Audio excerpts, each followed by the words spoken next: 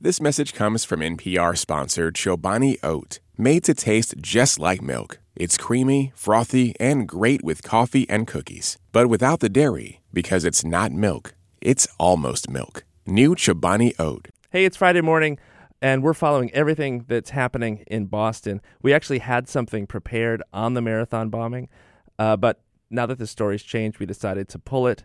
We'll probably bring you something next week. In the meantime, here's this week's show.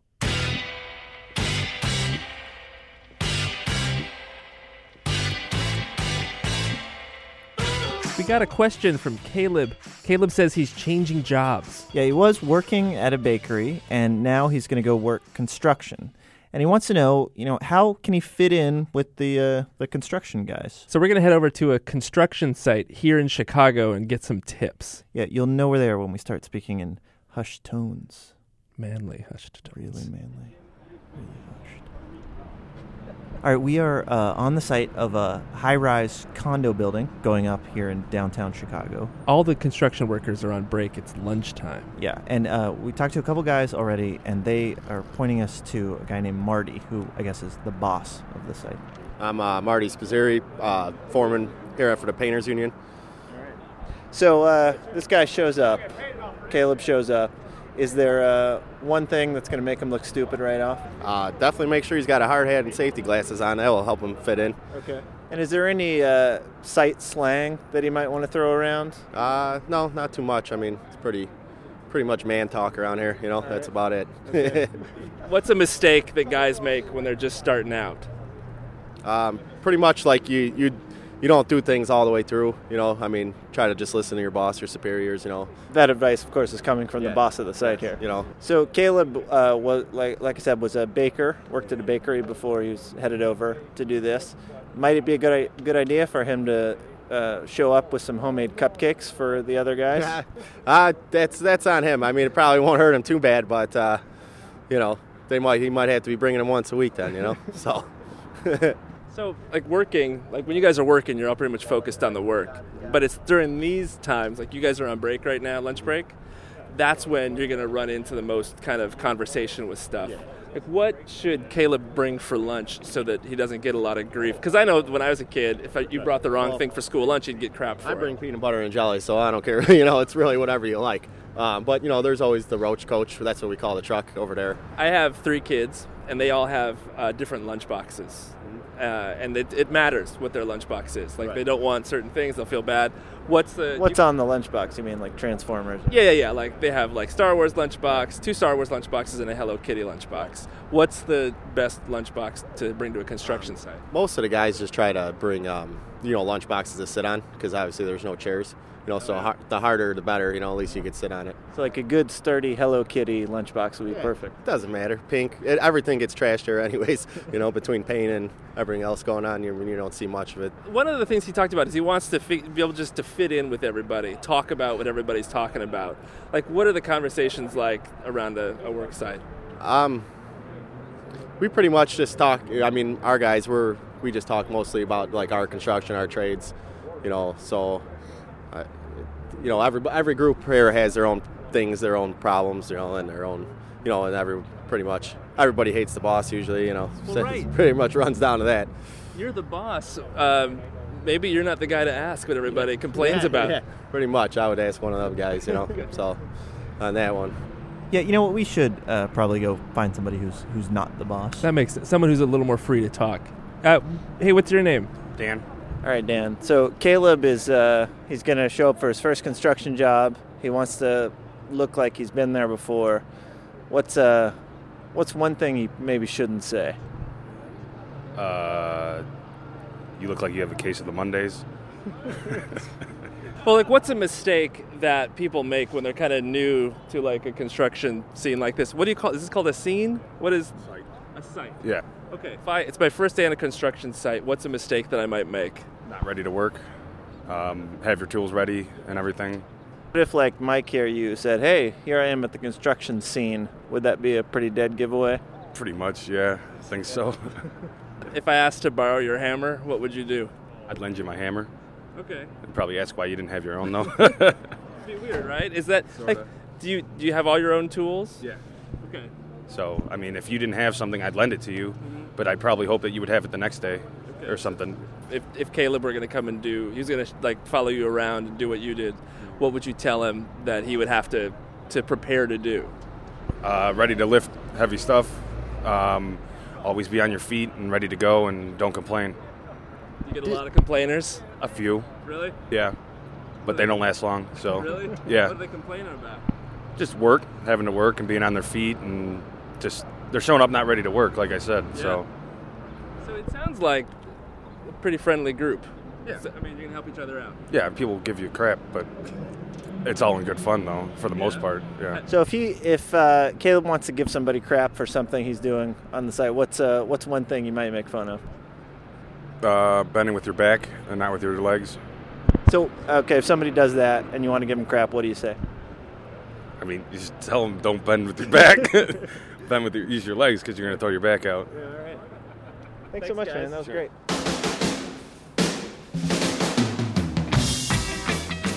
This is How to Do Everything. I'm Ian. And I'm Mike. On today's show, we'll tell you how to hit your golf ball out of a water hazard. Because this is where you come for golf tips. Also, a very dignified toilet of the week. But first, this morning in Chicago on the south side, a sinkhole opened up and it swallowed 3 cars. Now, it seems like there have been a lot of sinkholes lately. There was a tragic one back in February in Florida, a couple since then. On the line with us now is Dr. George Venny. He's the executive director at the Cave and Karst Research Institute. Now, karst, by the way, is the type of landscape sinkholes form in. That's also where you get caves. So, Dr. Venny, really, basically, why do sinkholes happen? Sinkholes happen because basically there is a void space, some empty space down below in the earth, and the roof falls in. At some point, it becomes unstable. It begins to either slump slowly, what we call a subsidence, or it just collapses very dramatically. And that's the very simplified way of describing it. It occurs to me that sinkholes, there's something really biblical about it. I mean, the earth is opening up, often swallowing large things whole. I wonder, do you know what, before people understood the science of what was happening, how people in history interpreted these things? There have been a number of stories and ideas and myths over the years, and some of them of course, go to the religious side that the gods have done one thing or the other. There were some early scientific attempts, I think back in the 1600s, that explained sinkholes and caves due to some unusual gases within the earth. But it is varied with culture. If you go down, for instance, to Central America, southern Mexico, and the northern part of Central America, the Maya area, caves and sinkholes were actually quite sacred. They'd have these enormous cave entrances and enormous sinkholes down in that area, where because of the humid climate, you'd have clouds that would form in these cave entrances, and it was just basic condensation. You've got cool air trying to come into this cave, into this warm cave or this warm air at the bottom of the sinkhole, and clouds would form. Well, they believed that the gods, especially the rain gods, lived in caves and lived in sinkholes, and they gave birth to the clouds in the sky, which, of course, supported the whole cycle of life and fertility. So different cultures around the world have taken different approaches in interpreting them. Is there like a kind of a Pompeii of sinkholes? Is there one that people in your field look to as the worst or I don't know, most significant ever? I think the one that people really look to is the Winter Park sinkhole in Florida. That collapsed, as I recall, was it 1980 or 81? And this quickly enlarged to over 300 feet in diameter. It swallowed part of a car dealership. Some Porsches went down the hole, a residential swimming pool, a few buildings. That sinkhole was the first one to really get national publicity and energize the scientific community. Did they rebuild on top of that? Is there another car dealership there now? No, no. In that case, they just let it go, and it's a big lake in the middle of town. Huh. And in fact, if you if you look at like Google Earth and zoom into Florida, you'll see thousands of lakes around Florida, and most of these are natural sinkholes that occurred over thousands of years. So, Dr. Venny, is there anything we can do to prevent a sinkhole from happening? So in some areas, there's a technique, and it's kind of a fun technique, that people visualize, called dynamic compaction. All right. And if you fear that there may be a sinkhole forming, what you do is you go out with a huge crane and this gigantic 10, 20-ton metal ball, and you raise it way high up in the sky, and you just drop it. And it falls down and just compacts the soil below it. So if you have any sinkhole, any cavity in the soil that was developing, it collapses it, and then even more, it compresses the soil so that it's harder to wash away the soil in the future to have a sinkhole form. Now, so you have this conference, the Sinkhole Conference, coming up next month. I have to ask, is it being held in a karst area? It's held here in Carlsbad, New Mexico this time. It has traveled around the country. This is the furthest west that it's been, and we're talking about holding the next one up in Minnesota. It's never been that far north yet. Whoa, is that a karst area? Yeah. I mean, It seems like it could be terribly ironic if there was a sinkhole swallowing the Sinkhole Conference. It would be ironic, but at least you'd have a lot of experts there to watch and measure and monitor the event. Sure. Well, Dr. Venny, thank you so much for talking us through this. Hey, glad to do it. Thank you for calling.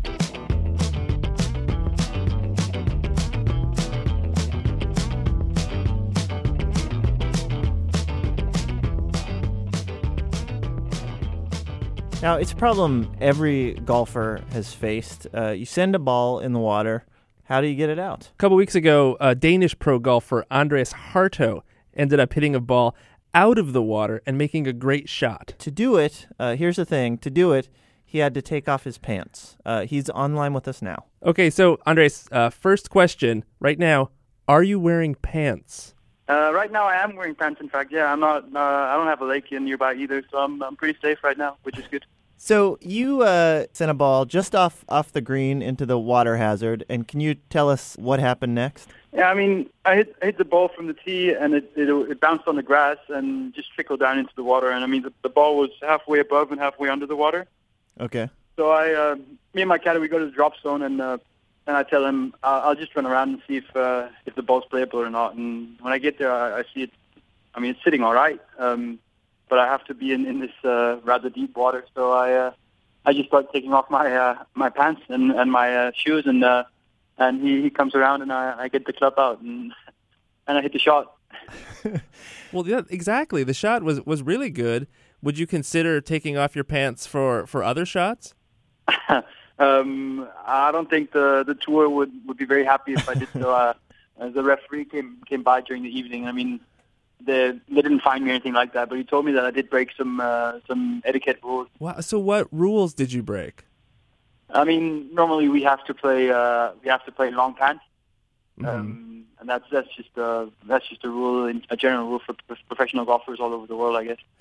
I wonder if I know that in my underwear drawer I have a range of underwear from stuff that it's the last pair I'm going to wear before I do laundry to things that are a little nicer. I wonder, before you go out to play around, do you think about maybe people will be seeing this underwear today? Not really. I didn't until now, I guess. But I mean, from now on, I might have to put on some more normal underwear. But I mean, those are some of my nicer underwear. I like those. I know they're a little bit colorful, but who doesn't want to put a little bit color to the day? Well, Andreas, congratulations, and thanks so much for your time. No worries. Thank you.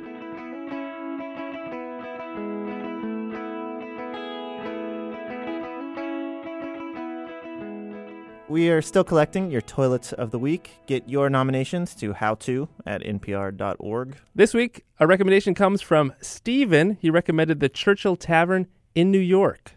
Now, we sent producer Blythe out to visit the men's room at the Churchill Tavern. She's in there with a waiter named Saul. So we have a lot of Churchill's most famous speeches, declarations of war, a Thanksgiving speech about the U.S., the classic "We shall fight them on the beaches" one. There's a few that I'm not really that familiar with as well. There's a couple where there's a lot of applause and like "hear, hear," and you can hear in the background. It's all coming from downstairs. It's all hooked up to an iPod that pipes it through. So do you listen when you're peeing? Will you listen to what he's saying? Yeah, I do actually.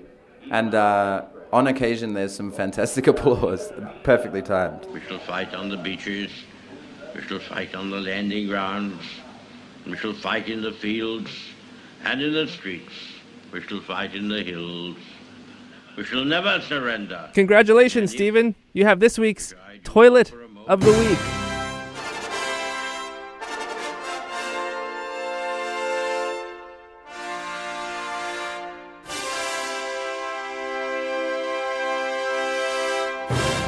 Hey, speaking of Winston Churchill, here is a segment we did way long ago before anyone listened to this podcast. You mean from last week? Good one, right? So joining us now, Jesse Scheidlauer. He's the editor-at-large of the OED. So, Jesse, first things first, where does OMG come from? Well, it's just an abbreviation. It's an initialism for "Oh my God," of course. This is something that is now associated with online communication, internet slang, or things like this. But in fact, the earliest evidence we have is a very long way before this.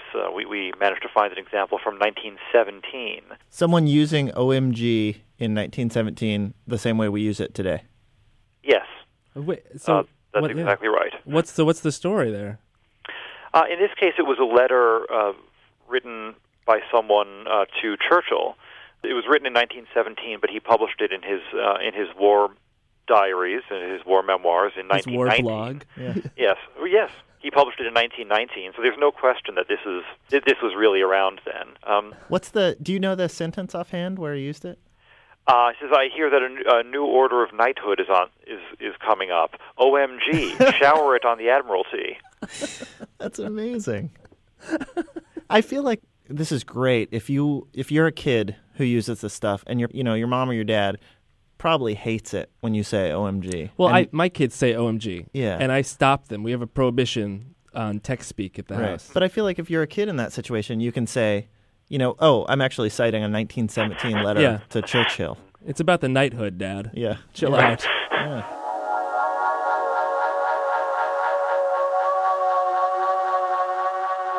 That does it for this week's show. What we learned today, Mike? I learned that if you're carrying a microphone and you look like a couple of dorks, construction guys are afraid of you. Yeah, I was intimidated to maybe talk to some guys wearing helmets, guys larger than us. Yeah, but they skittered away like roaches in the light.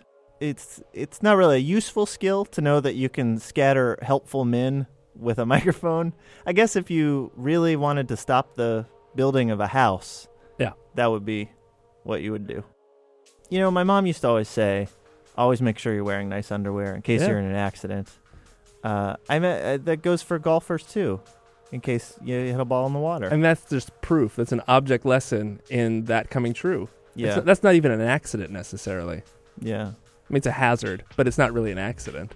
Really, it's called a hazard, but it's one of the least hazardous things we face in this world is being at a country club and hitting a ball into the water. Do you think like a hazmat suit is required for that? The hazardous material in question there being water. It's a pond. How to Do Everything is produced by Blythe Haga with technical direction from Lorna White. Our intern this week is Ricky from Orlando, Florida. Good job, Ricky. Get us your questions at howto@npr.org. And check out our website, howtodoeverything.org. I'm Ian. And I'm Mike. Thanks. Support for NPR and the following message come from the Candida Fund, supporting individual dignity and sustainable communities through investments in transformative leaders and ideas. Learn more at KENDEDA fund.org.